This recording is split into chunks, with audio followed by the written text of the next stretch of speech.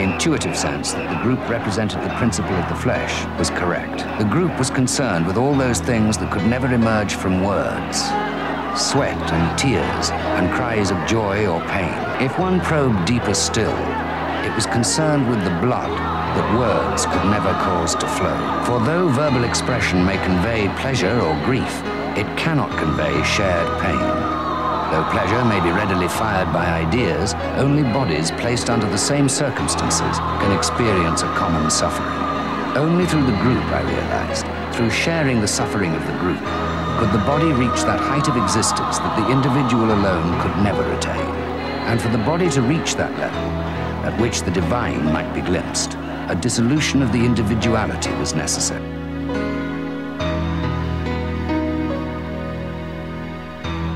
There is dignity in serenity, it says. There is dignity, too, in clenched teeth and flashing eyes.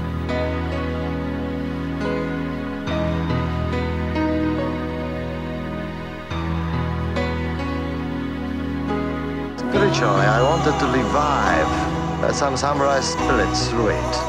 Because I don't want to revive harakiri itself, but through the vision of such a harakiri, I wanted to inspire and stimulate younger people.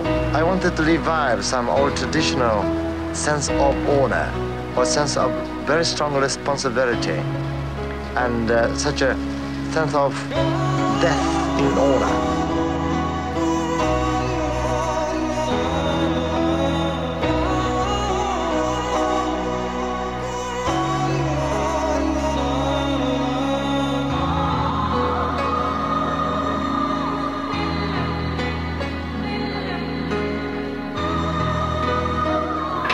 Harakiri is a very positive, very proud way of death. It is not, I think it is very different from the Western concept of suicide. Western concept of suicide is always defeat itself, mostly. But harakiri sometimes makes you win. No street demonstrations for us. No placards, no Molotov cocktails, no lectures, no stone throwing. Until the last desperate moment, we shall refuse to commit ourselves to action, for we are the world's least armed, most spiritual army. Some people mockingly refer to us as toy soldiers. Let us see. Hello and welcome back to History Homos. This week, doing something a little different. William is on vacation. And he is spending his week on the Emerald Island of Ireland.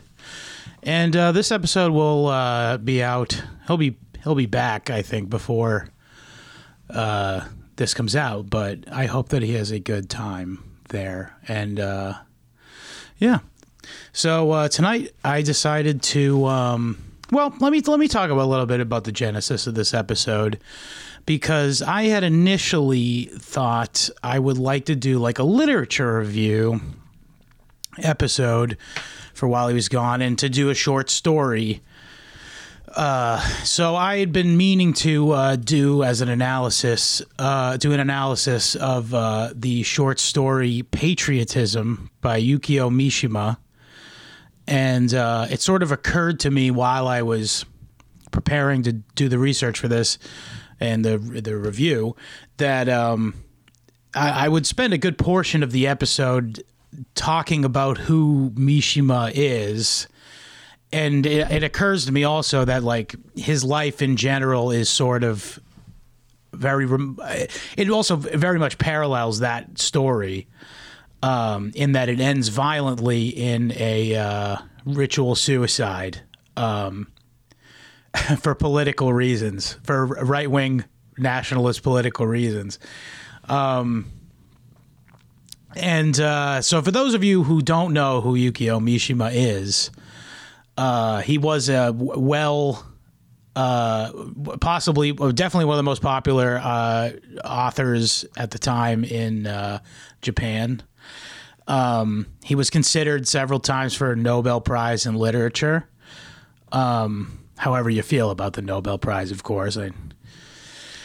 And he also, like I said, tried to start a right-wing coup to take over the Japanese military and reinstall the emperor as the head of the Japanese government.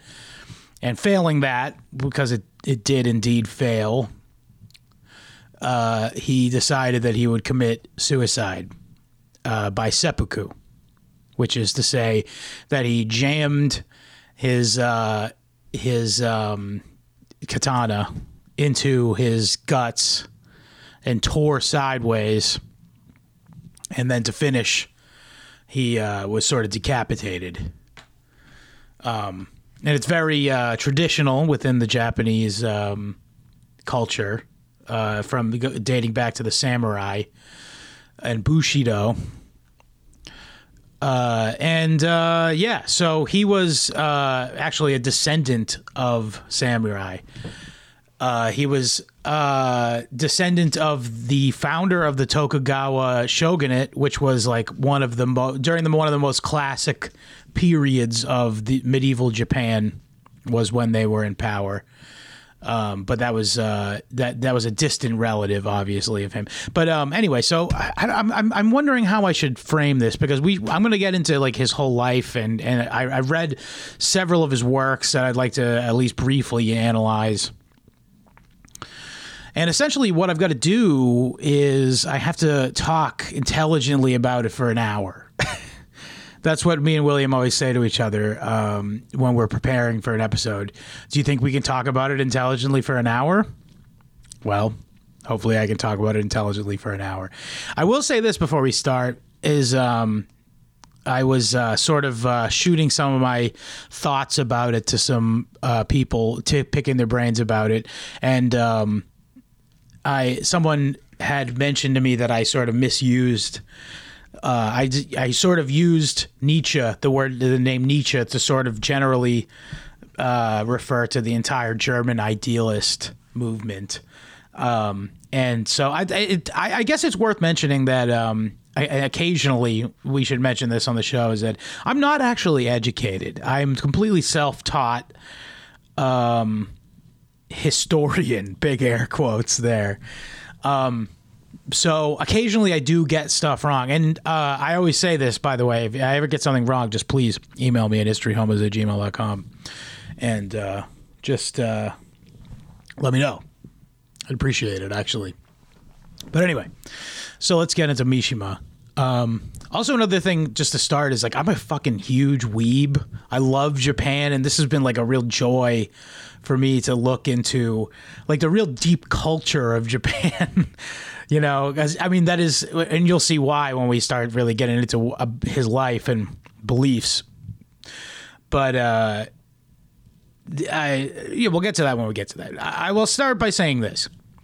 There's a lot of analyses. I mean, this is a pretty crazy story. I know it's like, it sounds on its face, sounds kind of out there. My father-in-law had read a book by him prior to me ever reading anything about it, any of his writings.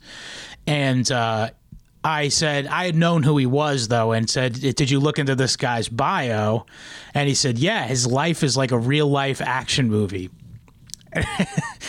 And so, yeah, I mean, like, this is kind of like a canny person in history. So a lot of people want to comment on it, of course, online. And a lot of, like, more edgy left-wingers like to sort of comment on his work. And or not even just left-wingers. Everybody likes to comment on it. But I will say this. I think this will be a slightly unique analysis of the man and the work, because there's something I've noticed that's in common between all of these other podcasts, videos, what have you, analysis videos, a lot of YouTube content. Oh, you might hear my air conditioner's coming on. I apologize, but it's fucking 90 degrees outside, so deal with it. Yeah, so I noticed that a lot of these people do this, but what you'll see, though, is that they'll put a nice country mile between themselves and Mishima. And for fear of becoming sort of branded as like a fascist sympathizer. And a lot of people will like sort of downplay his politics in general. I will not be doing this for the episode. And I'll tell you why. I have a sort of analysis as to why that may be for a lot of people who otherwise would be kind of open-minded. I think one of the key reasons is that another thing is like a lot of people will sort of play up his like some other quirks about him, like the fact that he was a repressed homosexual. And the fact that, this whole suicide angle, they'll be like, he's crazy. I mean, I understand. He committed seppuku. He disemboweled himself. I get it. It comes off as a little unhinged, especially to a Westerner. It really is what the bottom line is, though. It's sort of, and we'll get into this too. The bottom line is that it's just very alien to us as Westerners. But the other thing is, I feel like Mishima's politically speaking, Mishima's starting point is that maybe America winning World War II was a bad thing. That's basically what it boils down to with Mishima's beliefs, because, I mean, he's primarily concerned with the nation of Japan. And when I say nation, I do mean the people of Japan. And to that end, America having absolute hegemonic control of the global economy and geopolitical superstructure. And when I say U.S., I mean the fucking Zionist technocrats. It's a Zionist imperialist system that is based off of usury and sort of economic enslavement globally, and I think Mishima is one of the few people, or not one of the few. That's very silly to say, but Mishima was comfortable saying this and feeling this, that this was, a tragedy, that the whole world was under hegemonic control. And the problem with this for Westerners looking at Mishima is that sort of the moral basis for our entire way of life, our entire system, our entire liberal society, as it were, is basically predicated on the good overcame evil in World War II narrative and the Six Gorillion wooden doors stuff. And that's really uncomfortable for people from the West to comment on as far as these politics go. And Mishima, and we'll get a little bit more into his specific beliefs, or where they kind of Venn diagram with mine anyway, later. But I think one of his key things is that he recognized the American imposed system on Japan, at least, was corrosive. And, I'll even go so far as to say, I think he understood this Zionist imperialist neoliberal capitalist system to be corrosive to any nation that it subjugates. And then, just certain ones get the boot quicker than the others. And I think because he was really active in the 50s and 60s, and while that was like an economic, really good for economics for Japan, partially because they sort of sidled up to the fucking beast system. Culturally, like, it was a very, very stark difference for them, because it was, Japan's a very strong, or is a very unique culture, and strong is a good word. And then it suddenly became westernized, like, nearly overnight. And like Mishima grew up in a time where they were just imperial. Born in 1925. They were in the meat of being like fucking Imperial Japan, being the fucking, what do they call it, the Showa period. And that was like his primary focus throughout his career was sort of like mourning the end of that and the, you know, sort of adherence of Japan to the monoculture or anti-culture. It's not culture. It's the opposite of culture. Yeah. So, and that's really uncomfortable for a lot of commentators, particularly ones who are like sort of at least in the middle or left. So, there we got that out of the way. I guess we should start out by talking about who Mishima was. Like I said, he was born in 1925. Let me just, before I do that, let me just look at my notes here. Oh, that was the other thing. Oh, and specifically, going back to that other point about people being squeamish about it.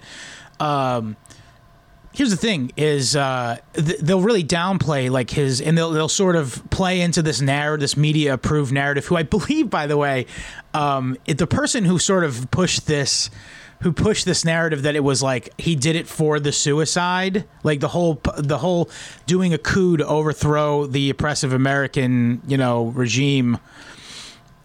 A lot of people dismiss it as being like, oh, he just sort of bound that up in his suicide. And by the way, the person I think put this forward is this guy named John Nathan. Interesting last name there. Reminds me of a certain prophet in the Old Testament. And he was a biographer of Mishima, and he was the guy sort of, I believe, in my opinion, again, email me if you have a problem with it. He was the kind of guy who sort of put this narrative, and it was like the most comfortable for the center or left of center person to accept. No, but this is my contention is that I don't believe what he did to overthrow or try to, air quotes, try to overthrow the government, or do a coup, a military coup. I believe it was absolutely, in light of what was going on, in light of what was going on in the world, I believe what his actions were absolutely politically rational.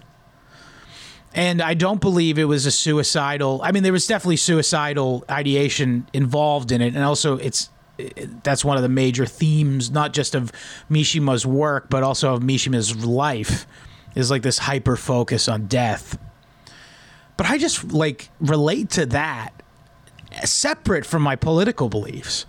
You know, just like the death is like, and this is one of the really themes that is like very, very evident in his work, is that like life and death are just two other opposite sides of the coin, and you can't have life with, there's nothing to compare life. I mean, it's just, this is all fucking philosophy 101 stuff, but you know, his hallmark is taking these concepts and just using nature to illustrate them beautifully. And we'll get into that too. We'll get to that later. I got so much I got to get to later. Yeah. But I believe it was totally politically rational to try to, I mean, listen, Japan was populous despite all the people it lost at the fucking absolute genocidal maniacs of the American military / fucking executive branch by nuking them. If you believe in nukes, I personally do. And also just like the absolute toll, I mean, the firebombing, et cetera, it was a fucking mess. And just being in World War II, fucking rough sledding. Yeah, so I just don't understand why there's like this squeamishness towards thinking like, oh, it definitely wasn't seriously political. He was. And he was right in a lot of ways. I mean, I'm not a Japanese person, so I don't know what the pulse of the people of Japan are, but it seemed like he had a lot of support. To this day, people celebrate the day of his death over there. And I don't think the media is putting a mic in those people's faces, frankly. Okay, so we got that out of the way, the political stuff. I mean, we'll obviously talk more about it, but first we'll start with his life. So I said he was born in January of 1925. His real name, I know I keep saying, I'm going to say Mishima throughout the Yukio Mishima for the duration of the show, because that's sort of how he went. There's times where he would use his real name for ultimate sincerity or whatever, but it's sort of, this is how he's known to the world. It's how he wanted to be known to the world. But his real name is Hiraoka Kimitaki. He, like I said, he was the descendant of the guy who started the Tokugawa dynasty. And at the beginning of his life, he was actually like sort of taken into like familial custody by his grandmother, and he was sort of like smothered. He was sort of like Munchausen's by proxy, and kept in this sick room in his house until he was 12 years old, and was only like rarely brought out by only his grandmother. And then at 12, the rest of his family were like, all right, he's got to like have a life here. And his dad was like, typical Japanese dad, pretty fucking always disappointed in him. And he wanted him to be like a civil servant. Ugh, can you imagine, by the way? I know, who do I respect less? An artist or a fucking civil servant? Yes, is the answer. Just kidding. But yeah, so his dad was not happy about his whole wanting to be an author thing, because that's what fucking that's what that's not what our family does. We're like middle class. Actually, they're kind of well to do. And I think the other side of the family had someone who they were famous to have descended from as well, but all good. Not really that important, frankly. Just I guess it is sort of important that that it's he was sort of noble descended, but it's not really important to the story who. Anyway, so he was a little secret fag. I believe he discovered his homosexuality as a young boy. I got to imagine, people know about my belief on homosexuality, or its origins, I should say. I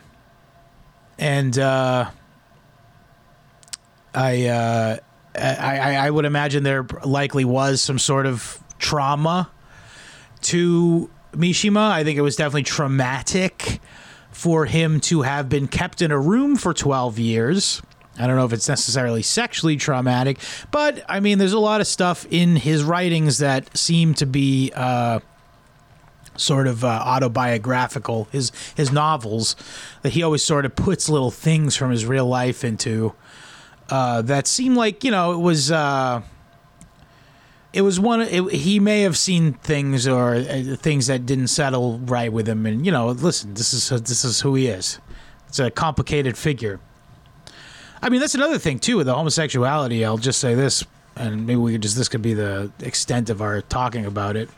It's like this was like a major sort of source of conflict in his own personal ideology. I don't think he thought of himself. I don't think he thought that he should be gay, because he was frankly very like a conservative reactionary. Essentially, he's a reactionary, and I think he himself recognized within himself that to live that way, he would have to deny himself whatever his paraphilia, or not. I think he did indulge in it quite a bit, but I mean, like that was a source of conflict within his whole life and his psyche, as it were. Yeah, so he actually, to this end, he went in those years with his grandmother. She kind of got him into the N-O-H, no theater, no. And also the kabuki theater, which is traditionally played by female impersonating men. And this is, I think, a big source of the homosexual thing. It's like a real weird, like, here's the thing, and I should have talked about Shinto a little bit before we got into. We'll take a break here and talk about Shinto for a minute. This whole topic, like I said, I did a lot of research for this, and I had to learn a lot of different new concepts new to me concepts. And one of that is just sort of like the religion, national, big air quotes here, national religion of Japan, which is Shintoism or Shinto. Basically what I can glean from it is that it's similar to Hinduism in the sense that it is not one codified religion, but rather like a set of pagan animist localized beliefs based off of what your family is, where you're from, what shrines you are near, sort of what social class you are. And also Shinto, and this is something that I think Mishima focused on a bit in his writing, is that Shinto, to be Japanese is to be an adherent of Shinto, unless you're going to be intentionally going out of your way to be a godless communist. Because it is part of, and this is a well-tread term within sort of Japanese, intra-Japanese sociology, but it's Yamato Gokoro, which is the Japanese heart. It's part of what it is to be Japanese. And Shinto is like the spiritual representation of that. And here's the key thing that I have issues with. Now, I was raised secular in America here, obviously, but sort of in America, generally speaking, we have a Western Christian sort of ontology or starting point. And so all of our morality sort of comes from that origin. And now, of course, certain groups and political special interests have sort of shaken that and sort of used its weak points to sort of do things that it was never meant to do, which is a shame. But ultimately, the beginning of it is like sort of the Western Catholic morality or liturgical morality, generally speaking. And so it's very alien to us. And the gay thing, it's like there's instances and this is going to sound like some sort of fucking Shlomo, like sociology, like 70s sort of deconstructionism bullshit. But I mean, there's a fair bit of buggery going on in medieval Japan that was sort of tolerated. In contrast with, a lot of those 70s fucking deconstructionist guys are all like, actually, the ancient Greeks and Romans were all fags. And it's like not true. But there's a little bit of gender bending in the Japanese sort of cult bedrock. The other thing is, sorry, a little something in my throat. The other thing is, at some point with the interplay between the Japanese and the Chinese, Buddhism, which had come obviously from India, but up through China and made its way into Japan, it actually sort of synthesized into Shinto. And it was sort of just like, here's the thing, it's not like a religious, there's no pope of Shinto. So it sort of just meshed into, and a lot of the cosmology of Buddhism and some of like the pagan, like the Indian pagan stuff where the rebirth and all this sort of next life stuff, that sort of leached its way through medieval Japan into the culture and big air quotes religion of Shinto. And, they're to the point where their two things were inseparable. Essentially, they're not different things. And adherence to Shinto traditions was to be. You would also be sort of adherent to the big tent Buddhist practices, and with local variations, of course. And it's actually in the period, the imperial period.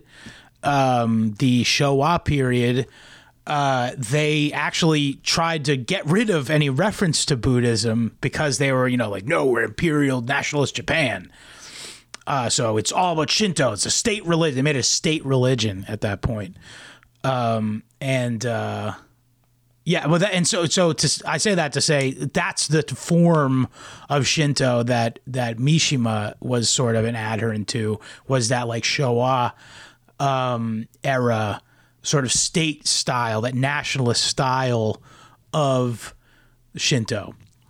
And yeah, so that's kind of an important thing about his upbringing, not just upbringing, but his view on it.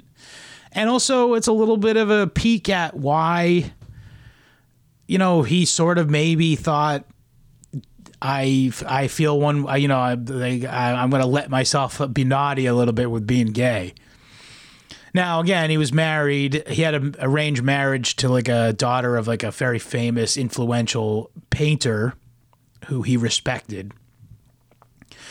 But as a lot of people editorialized the fact that he did that sort of to make his parents happy.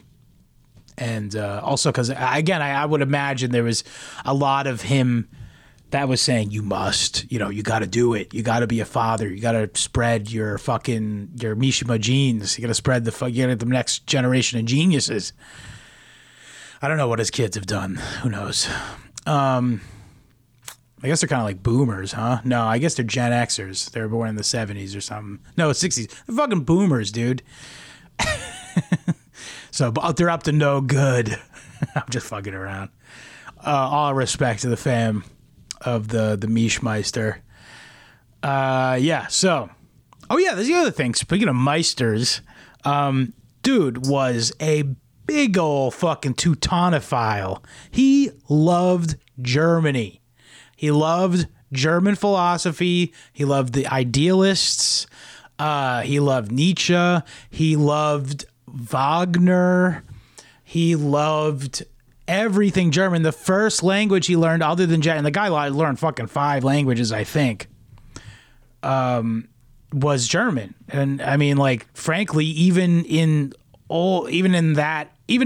prior to Germany being pissed on after the First World War, that was never a thing that somebody did unless they really liked German. It was never, there was never a time where German was going to be the internet. Well, there was one point where German was going to be the international language, but this was not it. But you know what I mean? French used to be the international language prior to English being it. Because it sounds so good. It sounds so good to talk to you about government. Anyway, so yeah, so he was a big Germanophile, if you will, and he, where was I going with that? Oh yeah, so he started writing when he was a boy. Oh, and the kabuki thing, yeah, fuck it, he liked kabuki. So he started. The other thing,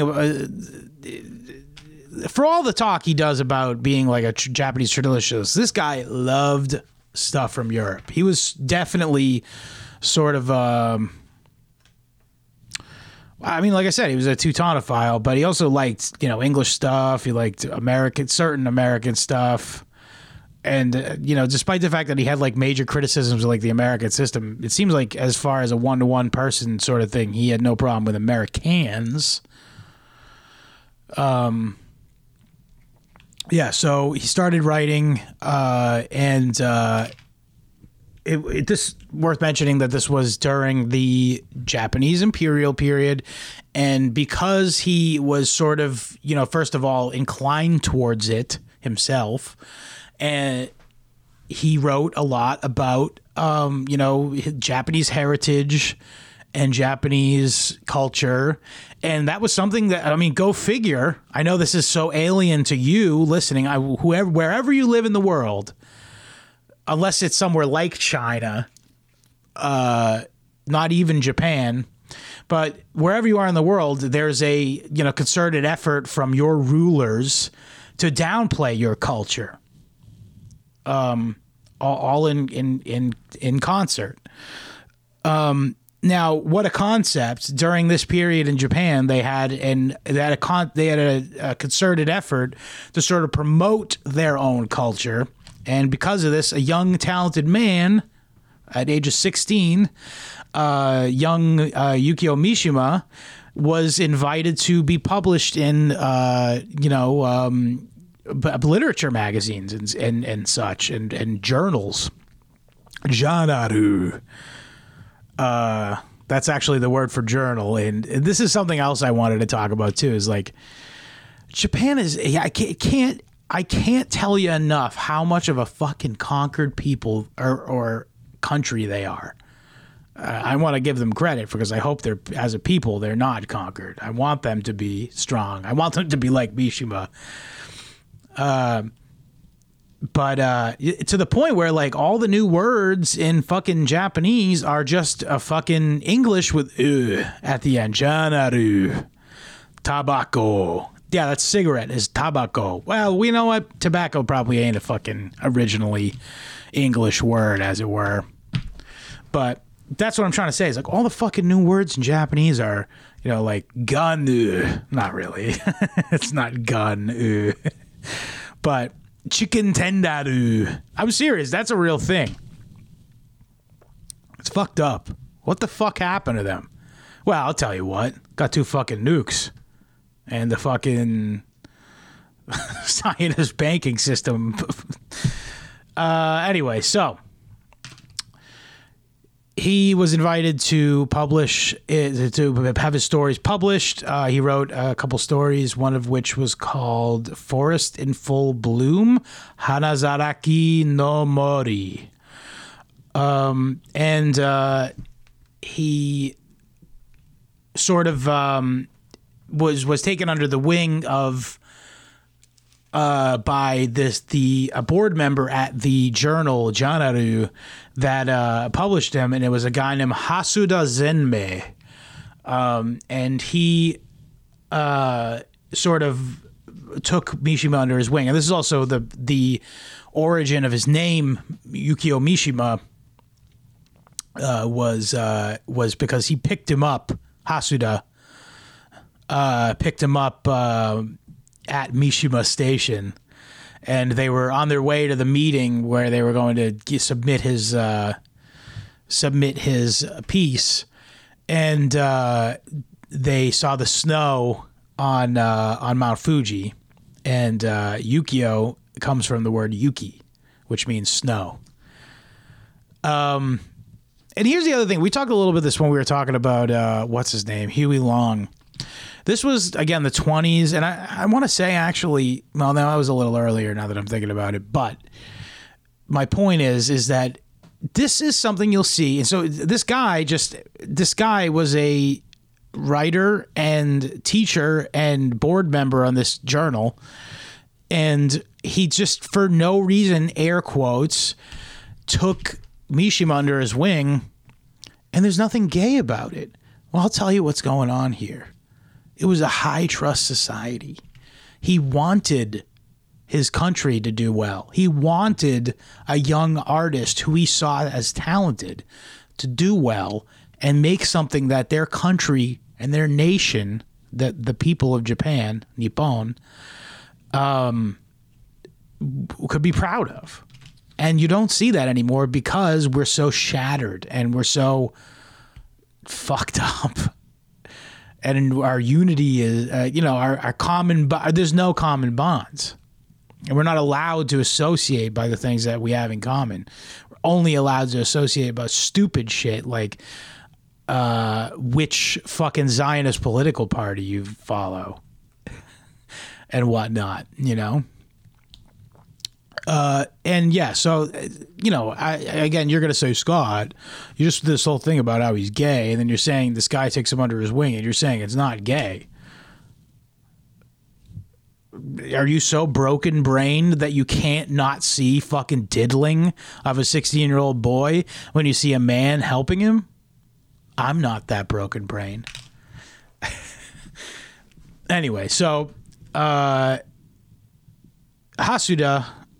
was sort of his mentor, and he actually was deployed for a while, and then he was deployed to the fight, to the fucking shit against the American fucking pig Americans.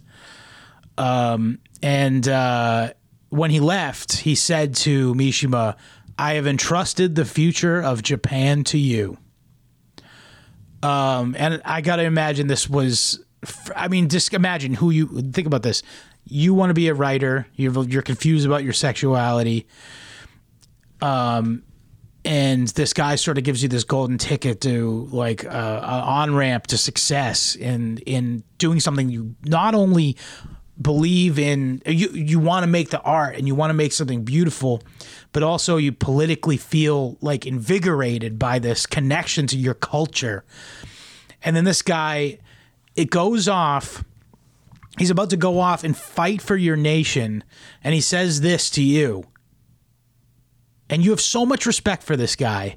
And then he dies in the field. And better than that, he died of a fucking self-inflicted gunshot wound after he shot his commanding officer who was disparaging the emperor. Now, again, you're going to say to me, how do we know this? How do we know it's true? Listen, I choose to believe it. But especially in light of that, even if he was just choosing to believe it, in light of that, imagine you hear that, and the last thing that man said to you was, "I have entrusted the future of Japan to you." That's going to mean something, man. Anyway, so he writes some more stuff. He writes a story kind of about being gay. This is the other thing. He definitely wrote some stuff about being gay, and I'm not going to pretend like he didn't. And also, like, even the stuff that I believe to be, like, sort of giving a good moral message are... they're kind of, they're erotic. They can be erotic, you know? He was sort of, and this is the other thing I was saying before, life, death, sex, glory. These are things that he's concerned with. Real things, real life things, real things that that have existed in human history and anthropological history. Go back and these things mattered. Life, death, the sun, the moon, sex, war. All these things are important. These are Jungian archetypes, I guess. I haven't really read it extensively, to be honest. But so yeah, he wrote a little bit about sex, and early on, he wrote a few books about how he admitted sort of being a fag. But here's my other thing is I feel like they promoted him a little bit because they thought he was going to be like in a way, I was going to make this comparison too, is that he's sort of like the Japanese Andy Warhol in that he became like an all-encompassing art celebrity in the country of Japan.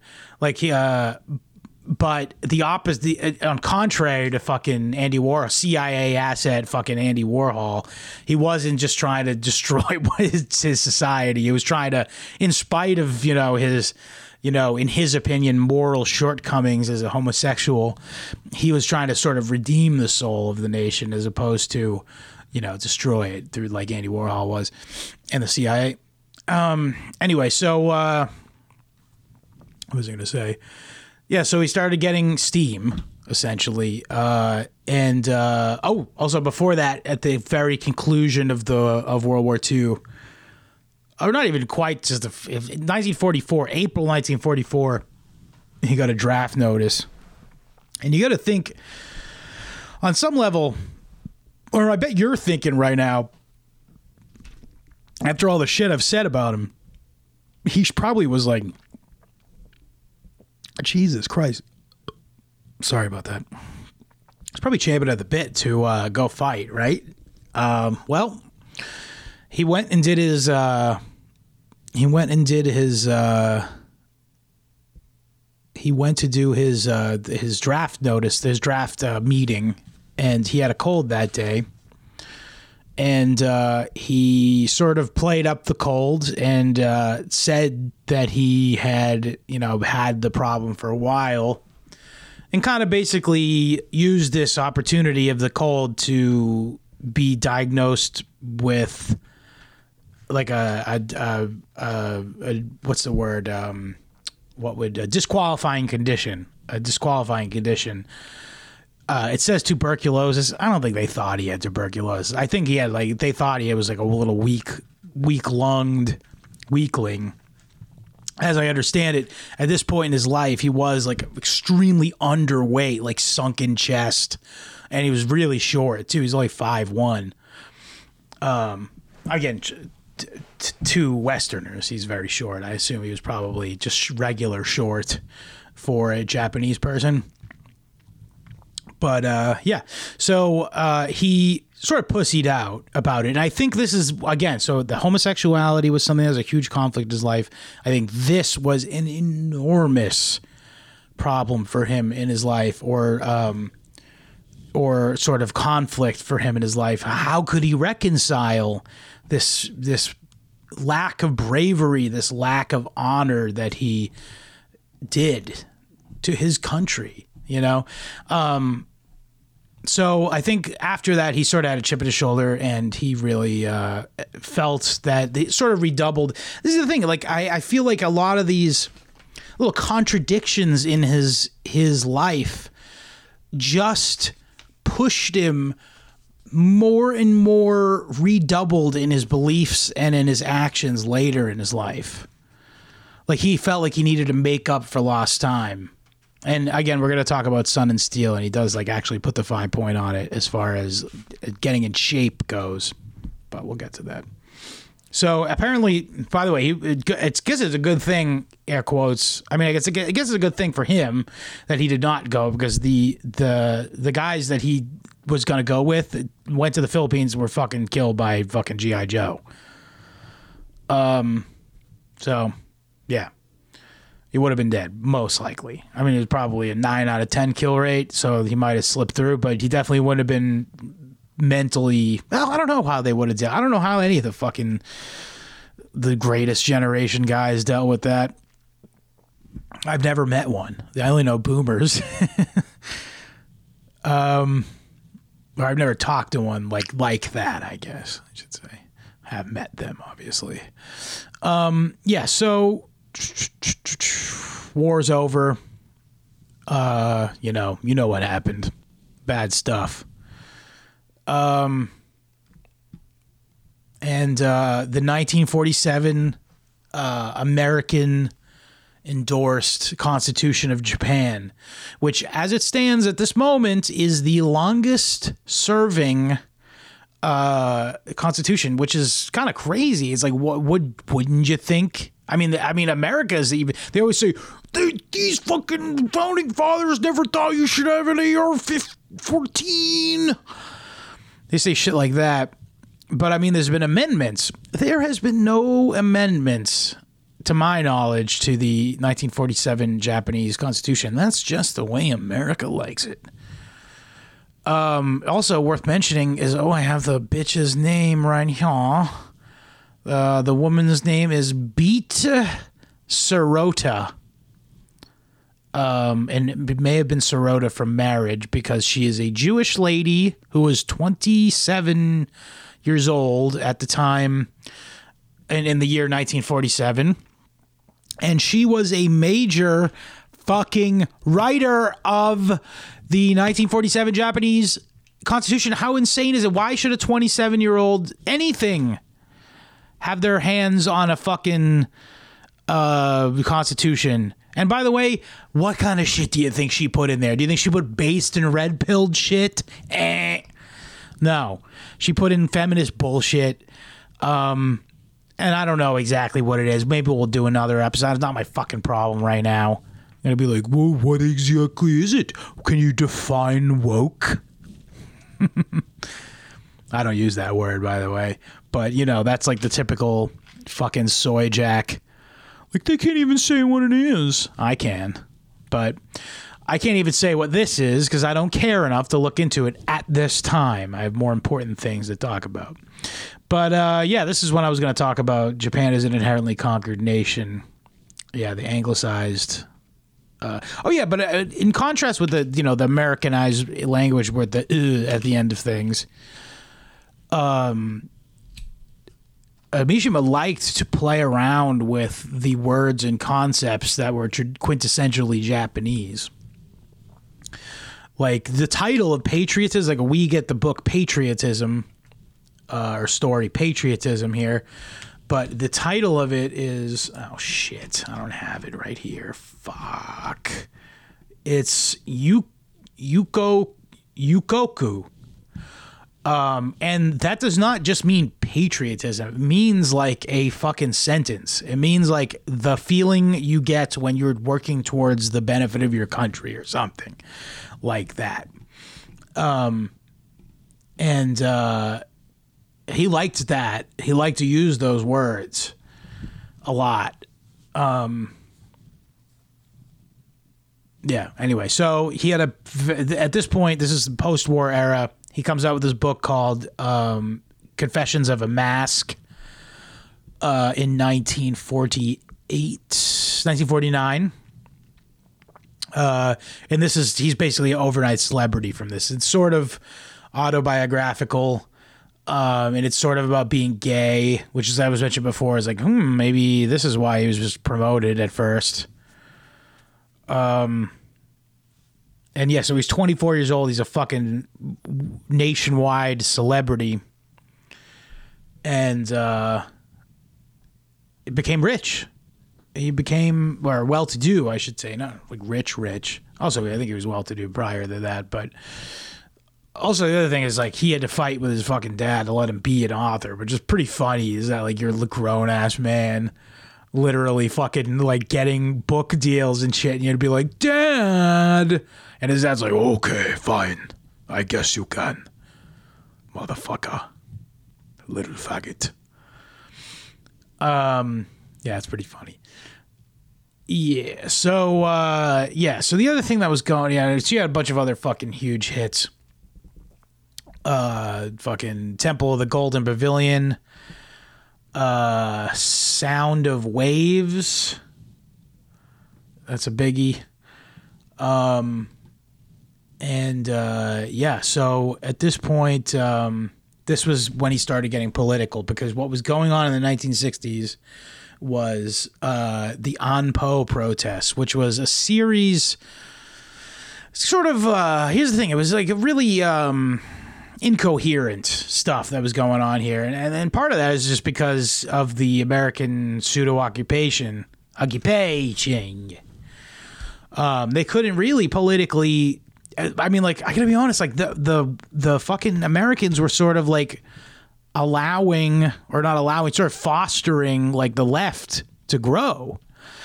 And the Japanese, like the rank and file Japs, are fucking not happy with this. Like they're like pretty fucking, I mean, there's obviously a non-zero amount of communism that was just happening in the 60s. We're talking about the 1960s here. So, I mean, in the West, you had, I mean, it was all fucking COINTELPRO bullshit anyway, though, dude.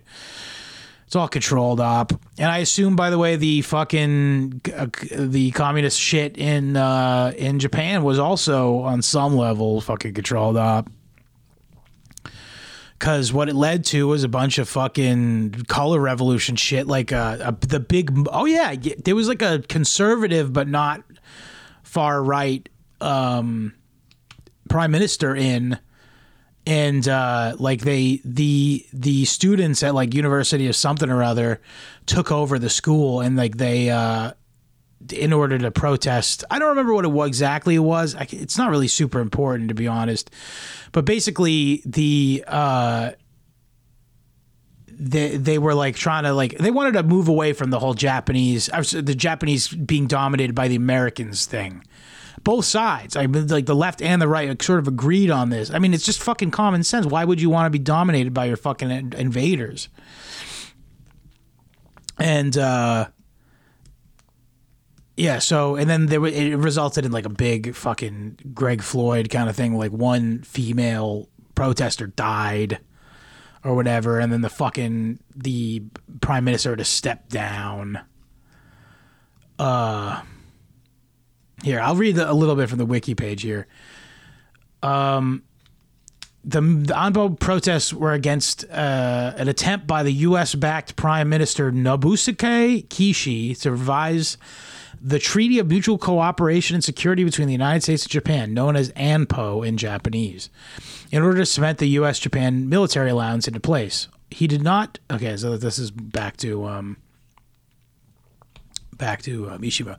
So yeah, I think he felt left out about this because I think he was on the same side as the communists, and he agreed with them, but he's like, "Oh, I don't like communists. That's bad." And then also they're like materialists essentially, and they're sort of against everything I believe.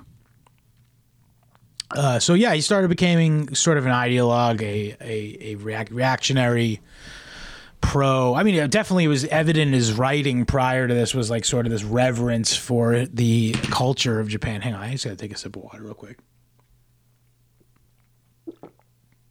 I've been talking 52 minutes straight, no water. Damn. Anyway, yeah. So after the ANPO protests, he writes Patriotism. Now, I wanted to talk a bit about patriotism. Patriotism is a story, and this is the other thing. When I initially came up with this episode, I was like, oh, I should do an episode about patriotism and the historical event that it was about, which is very complicated, and I'm not going to go super into it. But it's about what was known as the February 24th, I want to say. Let's just open up a new tab here. The February 26th incident. I was going to say 24th, 26th, which is something that happened in 1936 in the Imperial Japanese Army. And it was a coup attempt of a faction of the Japanese military who were like super ultra nationalists as opposed to the already pretty nationalist, pragmatist power guys who are in power in Japan. Who knows? Maybe that would have changed things if they were in power. Not my place to comment because I tried to look into it to sort of get like a real idea of what was going on, but there's so many moving parts. It goes back to like stuff. Like literally it went back to like familial like beef between like fucking regional warlords in like late medieval Japan. Like it's not something I could just glance at and give you a good idea about. But all you need to know is that it was a coup attempt within the military. Sound familiar here? A coup attempt within the military in order to bring more control of the military and of the civilian government in Japan to the emperor. Now, what does this sound like? Yes, it sounds familiar because this is exactly what Mishima did later in his life. So this is a really important piece. This is now you're seeing where my problem was with being like, oh, I'm gonna do an episode on patriotism in the 26th February fucking incident. Yeah, no, you aren't, Scott. So, and I read this book. It's short, but it is a great example of his writing. And we'll go through it a little bit now. So it's about this young couple, a guy who's in his like 30 or something, who is a lieutenant in the Japanese Imperial Military Army, I should say, and he was part of the cadre of military guys who were doing the coup, but he is left out of it because he assumes because his comrades all saw how smitten with his wife and how happy he was as a recently married, embodiment of, again, this is all Mishima stuff. He's an embodiment of the ultimate or the perfect, the quintessential Japanese couple who love one another. And, they're part, and this is a major theme that goes throughout, is that their love for one another mirrors their love for their nation. To the point where, and here's a direct quote. Here we go. During the story, Shinji equates his love for his wife, Reiko, with his love for his country, particularly before they copulate for the last time, where Shinji states that he sees, quote, no conflict between the urges of his flesh and the sincerity of his patriotism, yukoku. The lieutenant was even able to regard the two as part of the same thing. And yes, this is like a major theme. So again, the problem with liberal society is that it conflates the nation with the government. They are not the same thing. When I say nation, I mean the people of Japan. And I believe that if you truly love your people, you do love, or it is similar to the way that you love your family, the way that you love your wife. This is a little Japanese, but it goes in the Japanese culture, perhaps this sort of extends into the erotic. Now, I just sort of, the way I see it is it's more like a healthy sexual relationship with your betrothed is a healthy part of and that helps you be a better person, be a better member of your nation, be a better individual, or individual. Yeah. Just be a better guy, be a member, part of your community, of your nation. Yeah. See, look, this is the other thing with the we're in this liberal post World War II society where I had the instinct to just say individual. And it doesn't have any place in this conversation, frankly. And we're talking about the feeling of one's place in his world in the context of Imperial Japan. And has nothing to do with individualism. And we'll get to that when we talk about Sun and Steel. Anyway, so he decides, Shinji decides that that's the thing. So, and this may be semi-historical. I don't know how historical it is, but apparently in the story, at least, he's told that he has to, his commanders and the other members of the Imperial military don't know that he was part of this cadre, and they tell him, you got to go catch them, kill them, and move your troops towards them and take them out. And at this point, now you see the problem. He would never, he's now put in a position where he's either forced to betray his direct comrades or betray the emperor. And you can't do that. He's at a point, this is a no-win situation. He decides the only way he could take this way out is, and I think you might be not surprised by what he decides to do, but he decides to commit seppuku. And he also says to his wife, too, by the way, this is important. He says to his wife, I want to die first. I want you to witness me die first. Now this, and he even puts the fine point on it when he talks about this. He says, this is like an ultimate endorsement of my belief in you, that you love me and that you want what I want. And we are like, in essence, the same. We have the same mind of this. Because think about it, like if you got to imagine I'm sure in antiquity in Japan, there were instances of, the fucking, I could say this specifically. And this is in the story too, is that he says, I'm not going to fucking kill you, then kill myself, which is a common practice amongst samurai to do this because they want to take their wife with them, but they don't trust their wife enough to actually do it. Now, this by Shinji saying, I'm going to do it first, and then you commit suicide. That's him saying, I really believe that you will follow me. I know that you love me that much that you can't live without me. So we're going to die together. And again, this is a variation on a theme for Mishima. It was like death is like the ultimate, like vindication of an idea, essentially, or like the permanence of an idea, So they do that, and then it's very poetic. I recommend the story. They also have sex one last time, and again, it's like a big symbol for his feelings about his country. And so that's Patriotism.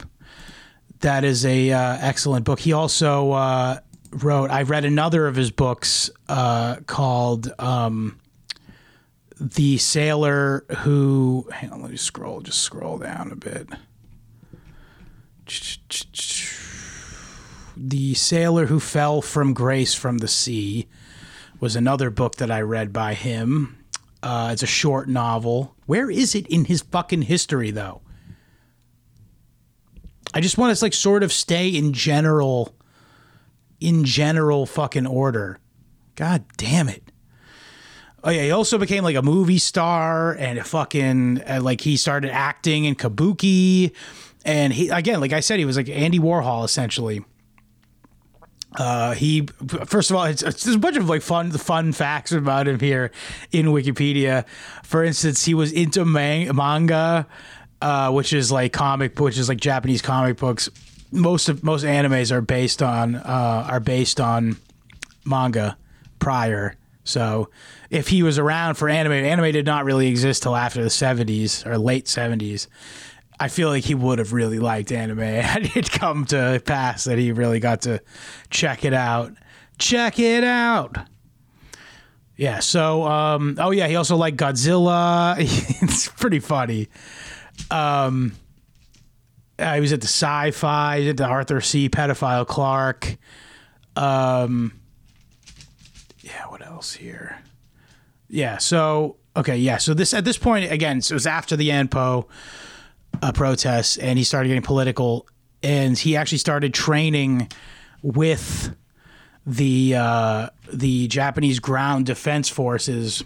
For a year, he hung out in the Japanese defense forces with, and he went by his real name, so not Yukio Mishima. Nobody knew who he was, and he trained in secret. So he was treated exactly like everyone else.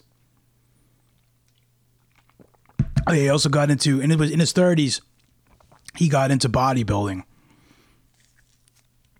Yeah, I guess let's talk about Sun and Steel now.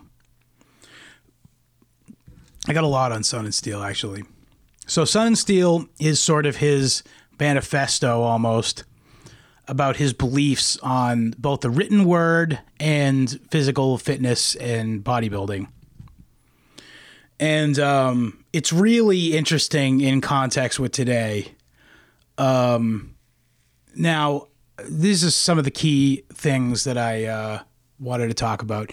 One of the things he brings out is sort of the dialectic between the world of art and the world of physical space and of physical action, which he saw represented as muscles. And he actually sort of embodies this in like the symbols of sun and steel. Sun being out in the sun, and sort of amongst the vitamin D, and under the sky, the lit sky where it's time to work. And steel, literally, he lifts pieces of steel. This is like weights that he was lifting. But even going back into antiquity, prior to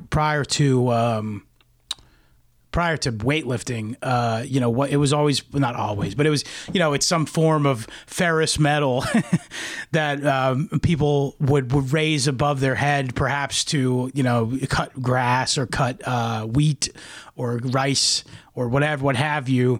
But it's like, it's the forged in fire, something that was forged in fire that you then repeatedly use to become physically honed. And he talks about there's a dialectic between, he sort of highlights this dialectic between art, the written word, and this bodybuilding, or not just bodybuilding, but like the physical space. And he tried to find his work in his life, I should say. He sought to find synthesis between the two. And I also would say more so, like the guy he was in real life and the guy he wanted to be as represented by the characters in his writings, or the values in his writing, I guess, were two things And then at some point in his life, the second half of his life, we'll say, he decided he would try his hardest with physical effort to make these two things the same. And he was going to achieve this through like physical toil and becoming buff, becoming fucking Jack Diesel. And I don't mean fat. And he also like sort of highlighted the fact that, physical fitness or just your physicality is an impermanent thing inherently. There's entropy. We live in a world with entropy, and it's impermanent that you will be this. And this is like a major theme throughout Japanese literature in general, is that like there's like shame in, or not even shame, but there's sort of like there's a sadness in becoming withered and old and shit. You know, there's like that like real zest for life through the beating heart of their literature, essentially. And to be, in Mishima's opinion, is to be constantly dying, essentially. And so, but he also says that that the written word is timeless, is inherently timeless. It's outside of our physical existence. And what he wanted to do in life and in literature was to create the spirit of the physical, but imbued with the permanence of literature. And I think, and not to jump ahead here, but I mean, just like by killing himself in like this very theatrical, literary way, literally he aped his own story with patriotism. I mean, literally committed seppuku during a coup for the Japanese emperor. And by doing this, this was his way of sort of creating that synthesis in a final way and like sort of putting a nice punctuation mark at the end of it, you know? He says that, yeah, so like the world of the physical is the world of the day, and the intellectual is of the night. And like the weak little like worm crawls through the night, you know what I mean? And he also says like only weak men. He also just like goes on about, he's like I don't know if he read Carlyle, Thomas Carlyle, but if he hadn't, I would say that if he had, he would have loved it, because I gotta imagine he did. He fucking read all that kind of German shit that was influenced by Carlyle, so I gotta imagine he read Carlyle too. So basically, he goes on. So he talks about the heroic figure and how in the modern liberal society he has no place. The heroic figure, and that this liberal society sort of empowers the night person, the night man, day man. Oh. Yeah, so Dayman versus Nightman. The Nightman is like the fucking, what's the hell is that character's name in the fucking Fountainhead? I always pictured him very Jewish, but I know he's not, because like all the good guys in Atlas Shrugged and fucking Fountainhead are Jews. But yeah, he's like the cunty, like sarcastic fucking Poindexter guy. Like, that archetype, that shitty, weak-bodied, he literally says like the people who say that heroic fucking like Platonic figures like fucking Achilles and whatnot are fat. He's like basically says in a book, he says, post physique, bro. You're going to come at my fucking heroes? You're going to come at my fucking beliefs about life? Post physique. How you going to fucking... I don't believe you're not a fat fucking piece of shit. If this is the kind of shit you're saying. If you're saying that kind of shit, I bet you're fat. Is basically what Mishima says in a book in 1966 or something. Based. So yeah, another thing is, so he goes, and this is the thing that I've noticed a lot of people avoid this when they're talking about Sun and Steel and they're doing an analysis of Sun and Steel. This whole section he does, individual versus group. Mishima says, words are the trade of an individual. This is, I was talking a little about this before. Words are the trade of an individual, and actions are the trade of groups. The divide between mental and physical is the same as group and / individual. Or vice versa. You know what I fucking mean. So, and he also says, only through collective physical action can one identify with a group. In Japanese culture, this is often expressed through martial arts. In European culture, this is me. I'm literally reading from my notes right now. In European culture, so in Japan, like this is often done through, like I said, martial arts and doing this together, or in Mishima's case, just weightlifting. He also did other shit. He was like into Kenpo, karate, all kinds of stuff. But he mainly was like a weightlifter. But in the European tradition, it's like sort of the collective conquer of our harsh climate in Europe. Like that's sort of what like the cheat code for the Europeans was to live, was that they were incredibly cooperative and sort of had like a cultural, socially enforced cultural norms that ensured our survival in a freezing cold fucking tundra, not tundra, but you know what I mean, in freezing cold in the winter and then hot in the summer, you know? It was tough. And then there was, you know, a lot of fucking, what do you call those, droughts, or not droughts, famines and shit. And there had to be like, I remember I was talking about this before, but like the high trust society, and to have a high enough trust society that things didn't just fall apart. And then like, I assume throughout the battery of evolution, and like the, you know, that's how the Europeans got to be through successive generations and generations and generations. There's no accident that they ended up like that, and vice versa for the Japanese. But I think this is the human thing, is that both of these two different things are the same thing essentially, is that it's physical action, collective physical action, is what brings you together like this. And whether it's just surviving, or it's doing martial arts, or it's doing some sort of majorly codified pseudo-religious code of ethics for your war, in the form of Bushido for the Japanese. Yeah. And so, and another thing is that very explicitly, Mishima, correctly, in my opinion, identifies the focus on the individual inherent to liberal society as its greatest failing. And I agree with this. And I noticed that a lot of people just sort of ignore this part. He talks about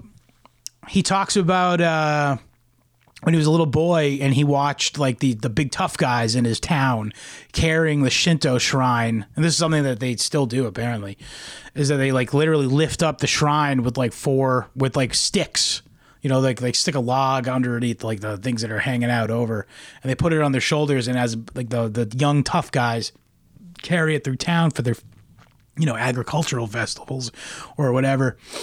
And hang on, I gotta take another sip of water. Apologize.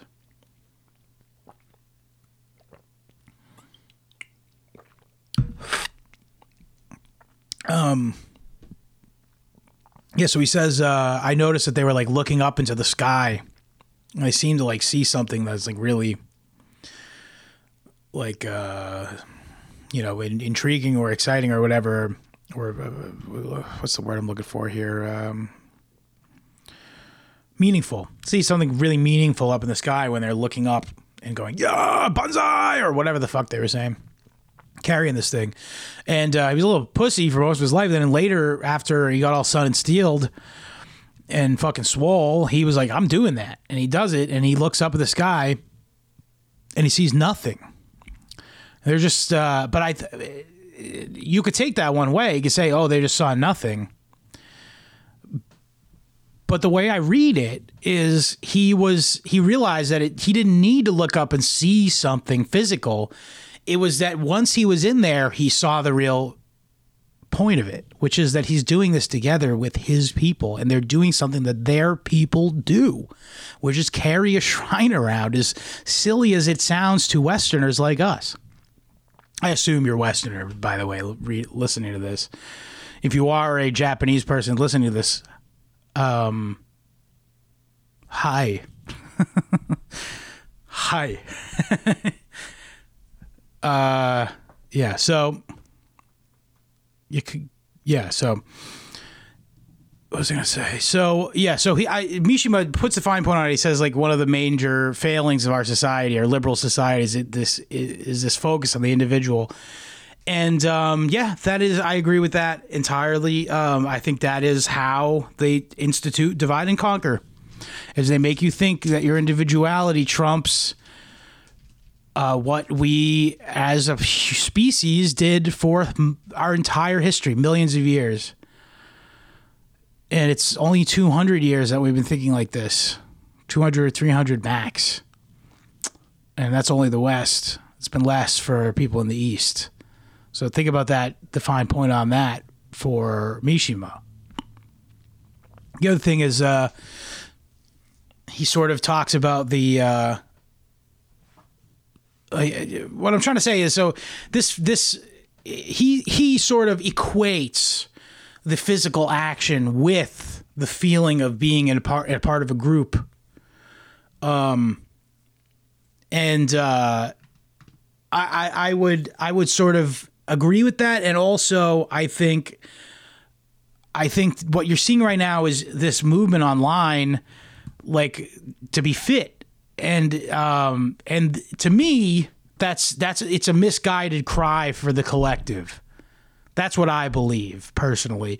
It's like and I think the reason why people are seeing this and doing this and engaging in this is because this is a way for neoliberal capitalism to profitize this instinct towards the collective and selling it back to you in the form of CrossFit, UFC, Joe Rogan, keto, health kookery, seed oils. And listen, all these things individually, I don't got a problem with them. I fucking agree with a lot of it. But I think the point of it is not that they're selling you true things. They're selling you real shit, so you don't get to the heart of what the reason why you're looking for this, which is that this primal urge to collectivize, to be self-governing by what you identify as. And then also the other side effect is that they make a nice fucking healthy profit as well off of you and off of your natural drive towards dignity. And they undignify you. They turn this into something disgusting. They turn this into health influencers. They turn this into yoga pants. They turn this into fucking Joe Rogan. Have you ever done DMT? They turn this into... Listen, again, I'm a big advocate of the fucking psychedelics. But they turn this into, like, take MDMA so you're not anti-Semitic. That's a pretty big leap. Wouldn't you say? Just that's the fucking primary reason you want to take a drug? I'll tell you what drug I ain't gonna ever take again. I haven't taken it in a long, long time, but I won't be doing it again, I'll tell you that much. Not that I was in danger of losing that fucking emotion. But, yeah. So, let's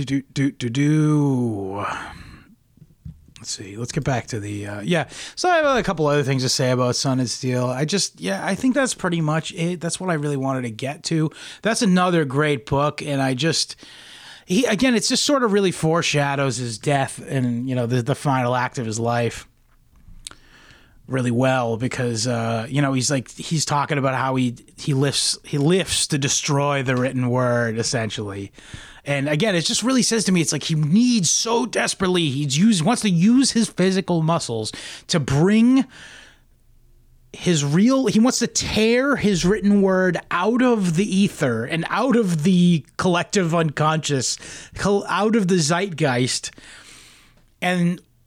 or tear himself into the zeitgeist. And he does that, doesn't he?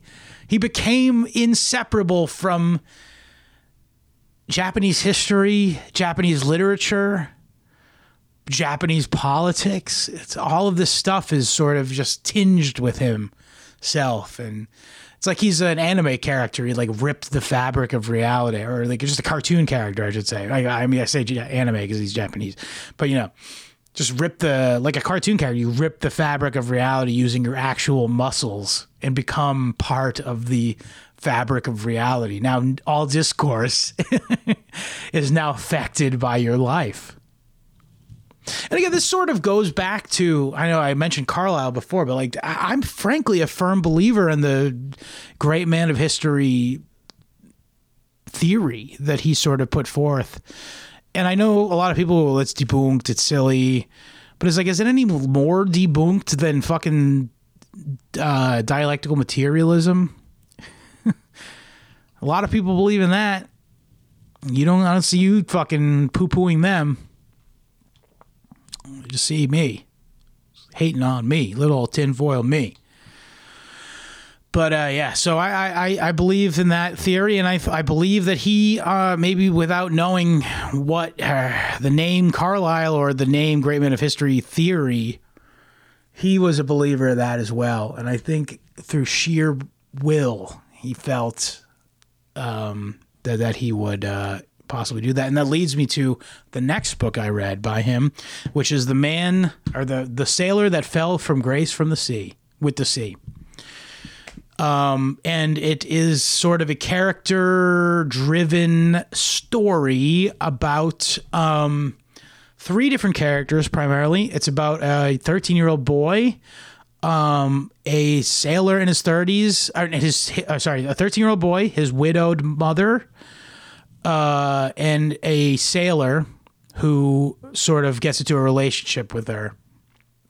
And I'm not going to go too. I really just want to talk about the themes, because we'll talk about the sailor first, because the sailor, he sort of has a similar sensibility. He isn't. I don't believe that he's supposed to be a direct self-insert by Mishima, but he has a certain sensibility. Similar sensibility to Mishima in the sense that he is a romantic guy. He sort of would like to be someone who is a historical figure, who is a glory, who is given glory. Like and the main character says that he went his whole life believing that someday he would be a man of renown and that someday glory would call him.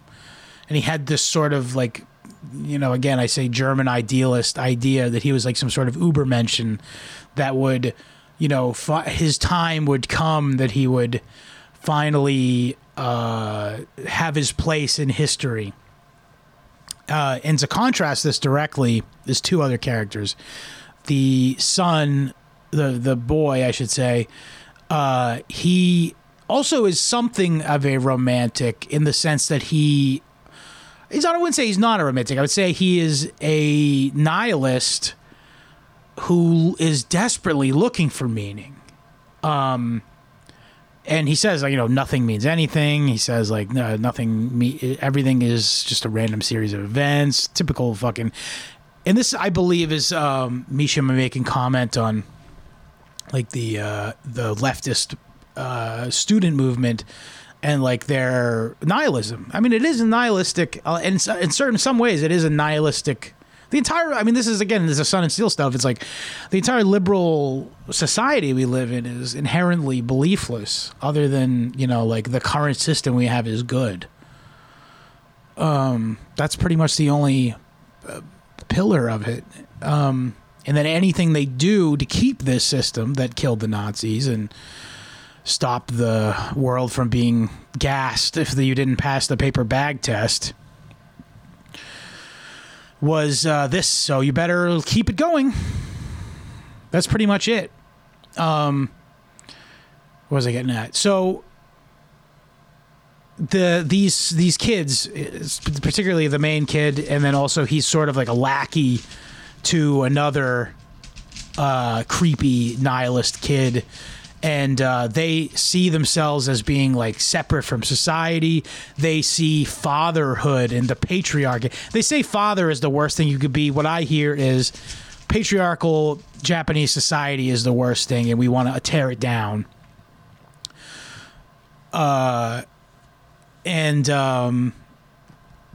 they also they like things that are like inherent to nature and stuff. So when this boy meets the sailor, he's like, oh, this guy has connection to something romantic, something like the sea. I like this guy. He seems cool. But then he reveals himself to be a real person to this kid who is, like a hopped up on ideology essentially.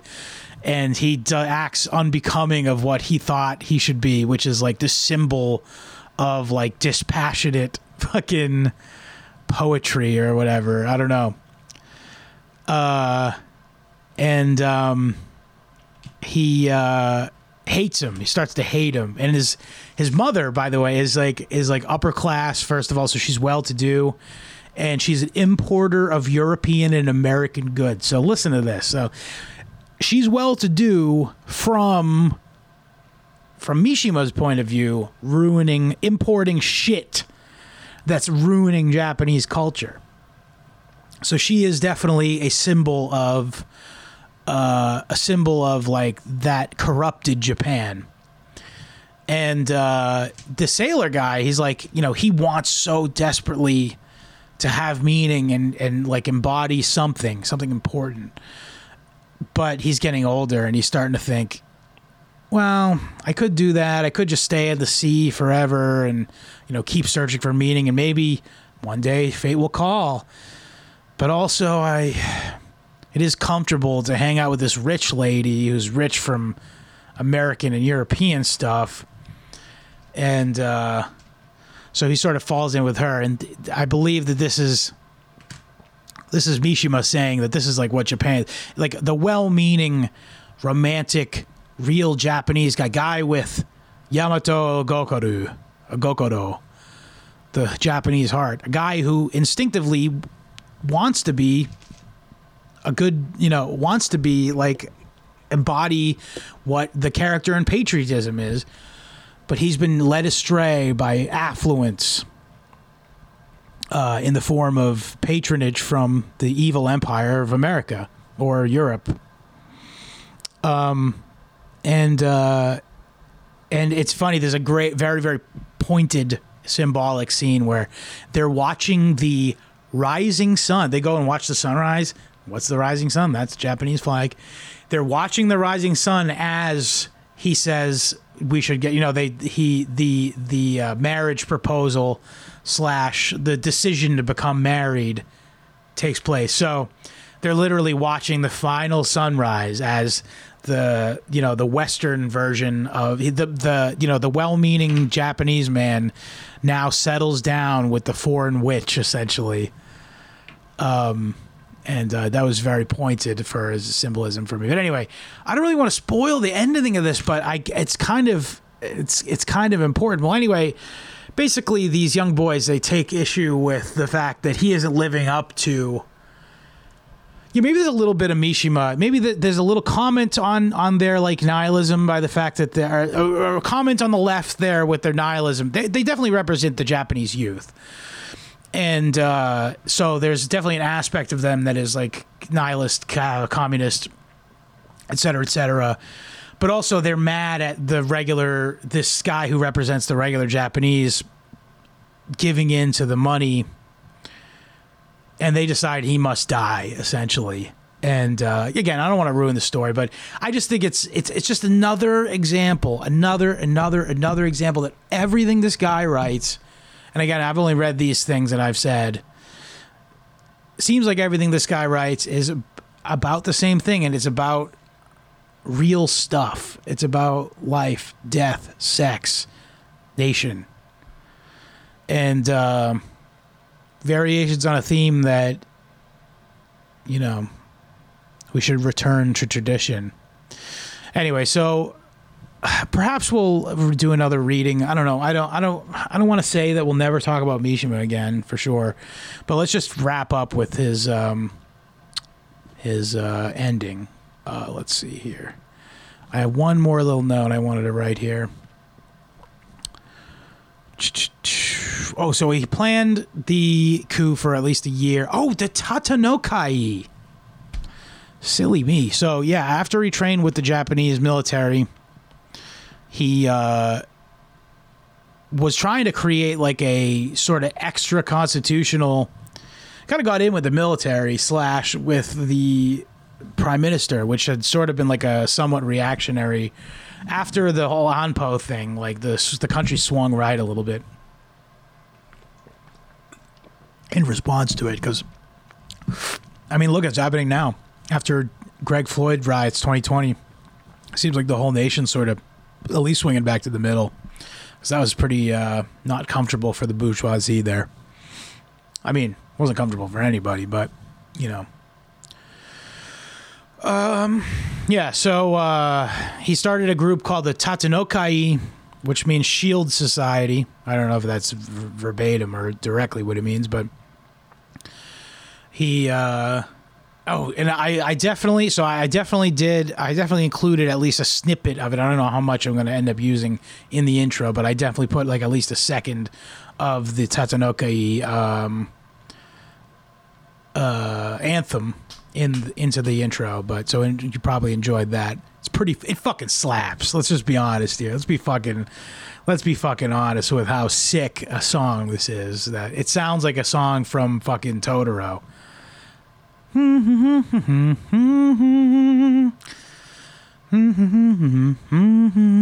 Anyway,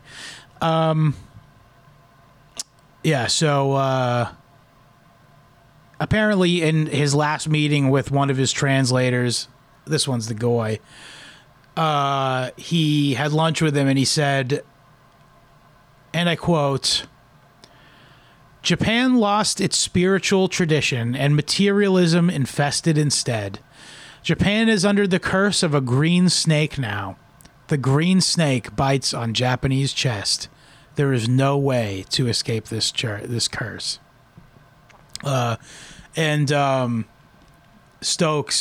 Henry Scott Stokes, who was his American friend who related the story, he took it to mean, and I think maybe they had words that were indicated as such, that the green snake he was talking about was the U.S. dollar. So I'm pretty sure Mishima kind of understood the fact that it was, in fact, the dollar or the Federal Reserve System, banking in general, that was sort of at the heart of this. I mean, it's just so obvious when you have any sort of, when you give any sort of analysis to it. Like, the politics is all after the follow the money. Follow the money. I was a Tatenokai. I was an author. I'm off the grid. So I again, based on the Mischmeister for that comment. So yeah, on the last day of his life, 25th November, 1970. I'll just read this directly from Wikipedia. Mishima and 4 members of the Tatenokai, who were Masakatsu Morita, Masahiro Ogawa, Masayoshi Koga, and Hiroyasu Koga. Oh, they must have been brothers.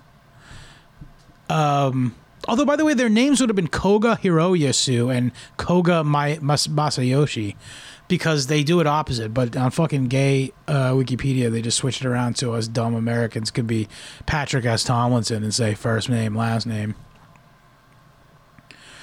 So yeah, they used the pretext to visit the Commandant Kanetoshi Mashida of Camp Ichigaya, a military base in central Tokyo and at the headquarters of the Eastern Command of Japan's Self-Defense Forces. Inside, they barricaded the office and tied the commandant to his chair. Mishima wore a white hachimaki headband with a red Hinomaru circle in the center, which is the meatball, the red dot, bearing the kanji, which is the character, for to be reborn 7 times to serve the country. Shichiso Hokoku, which was a reference to the last words of the Kusunoki Mas... fuck this. I'm not going to keep going with this. a loyalist samurai whose last words were to that effect. With a prepared manifesto and a banner listing their demands, Mishima stepped out onto the balcony to address the soldiers gathered below. His speech was intended to inspire a coup d'etat to restore the power of the emperor. He succeeded only in irritating the soldiers. There's a lot of editorialization. It's probably fucking Nathan saying this. And was heckled with jeers and the noise of helicopters drowning out some parts of his speech. In his speech, Mishima rebuked the JSDF for their passive acceptance of a constitution that denies their own existence. And shouted, I wonder why, who wrote it. In his speech, Mishima rebuked the JSDF. I said that. In shouts aroused them, where has the spirit of the samurai gone? In his final written appeal that Morida and Ogawa scattered copies of from the balcony, Mishima expressed his dissatisfaction with the half-baked nature of the JSDF. It is self-evident that the United States would not be pleased with a true Japanese volunteer army protecting the land of Japan. Also, I read I'm not going to read you the whole, it's kind of lengthy, the full manifesto. And he said some fucking Ted-pilled shit in there, some base shit. And also he says something about like how contradictory it was that at the Anpo treaty, Anpo protests, they redefined, because it was like a burgeoning thing to have the JSDF. It was like technically not kosher towards the Americans didn't even want them to have that. So to get around this, what they said was that the express purpose of the JSDF was to defend the Constitution, and Mishima points out the fact that the primary thing in the Constitution was they can't have a military. So how could a military, how stupid is that? Well, that's just fucking pill pull. That's what we call that, Yukio. Anyway. So yeah, he committed seppuku, and it took a couple. It was very painful, I assume, and the Morida helped him by helping him cut his head off, and he then himself killed himself too. Morida.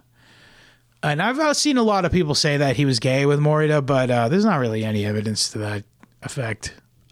Anywhere but like John Nathan's fucking biography of him. And yeah, so I guess we covered it. What can I say? I obviously didn't do any justice to his prose, his sort of poetic writing. I hope I gave you a kind of good idea about what he thought. Again, we'll never really know for sure because he's dead. We can't ask him. But I don't know. I just see what he did was Japan was like on the upswing at the time. I think it's patently silly to say, and it's very American jingoistic almost. I know it's kind of ironic for like a center left of person make this comment, sorry. I should say it's silly to say that someone who would be like leftist or center that they're being jingoistic about America. But I mean, again, like the starting point of the American moral paradigm is World War II, Nazis, Japanese bad, we killed them, therefore we good. So it's easy for you, with that being your ideology essentially, it's easy for you to be like, it was ridiculous for Mishima to think that this could work. I don't think it was ridiculous. I think if there was maybe some more, if you had given it some more time and, actually tried a little harder. We talked about getting fucking boots on the ground and fucking collective action. He only had like 100 guys in his little clique. If you tried a little harder to make like a mass movement or something, I don't know. Of course, they would have killed him. They would have said it was. Who knows? Maybe the CIA killed Mishima. You never know. How funny would that be? There's some spook just fucking, yeah, I killed Mishima. We made it look like he. Yeah, and I don't know. Just read his stuff, check it out, and just think about what if he wasn't just cuckoo, bananas, crazy guy? And what if he was totally serious? And what if he was right? Because I think he was, man. And I think long is the time that we are overdue for a turning. I'm not the only person saying that. This sort of geopolitical order is not healthy for anybody. Literally nobody. Well, very, very, very, very, very small group of people. It's very healthy for. But, I don't know, man. Just, well, again, I always talk about this. I'll do plugs and then I guess I'll wrap up after that. So, I hope you like this episode. Thank you for listening. I went a long time considering it was just me. But I had a lot to say, and, I feel like I did a bad job when I was talking about fucking sailor who fell from grace from the sea. But check that book out. Don't let my fucking bullshit ruin it for you. But if you like this episode, it's not always like this. Usually we have William and it's more funny. But what was I going to say? So if you want to hear that, www.historyhomos.com or find us wherever podcasts are found. You can also find us on Odyssey, BitChute, Rumble, or Rockfin. That's www.rokfin.com/historyhomos. And that's the best place to support the show. If you get this episode and you get all the back catalog, plus if you are so inclined, you could donate a small fee to us monthly, and you get a once weekly bonus episode every Thursday. And I will be having a guest on this week. Oh, you've already heard it, actually. This episode will have already been out. But usually it's sort of a, just shoot the shit, not a topic. It's just sort of shooting the shit episode. And you get all the backlogs of that to do as well. Also the best way, if you say you don't want to donate monthly, you want to fucking a subscription, you can if you want to just drop a comment that has a tip attached to it, we would love that, and also we would appreciate it. And also it's a great way to help support the show without having a fucking recurring payment. Also visit us at our Telegram chat, t.me/historyhomos chat, and our channel, t.me/historyhomos. And you'll meet your future Guantanamo Bay cellmates. And it's a pretty fun place to hang out on the internet. And me and William are there pretty often. And if you want to just ask a question, hit us there. Also, you can email me at historyhomos@gmail.com. But you can also send an email there with your size and address of t-shirt. And you got a t-shirt, History Homos t-shirt. I can't show it to you right now. This is audio only. But, it's got Uncle Ted on it. Ted K. And also follow us across social media. That's Twitter and Instagram at History of Homos Pod. And also follow me at Scott Lissard Abrams. And again, so what do I say at the end of every episode? What do I say? I say, die with dignity. And what do you think Mishima felt, at least? Maybe you don't think he died with dignity. But I think the way he looked at the world and the way he viewed life, there couldn't have been anything more dignified. So die with dignity. And last but not least, I gotta say to you, later, homo.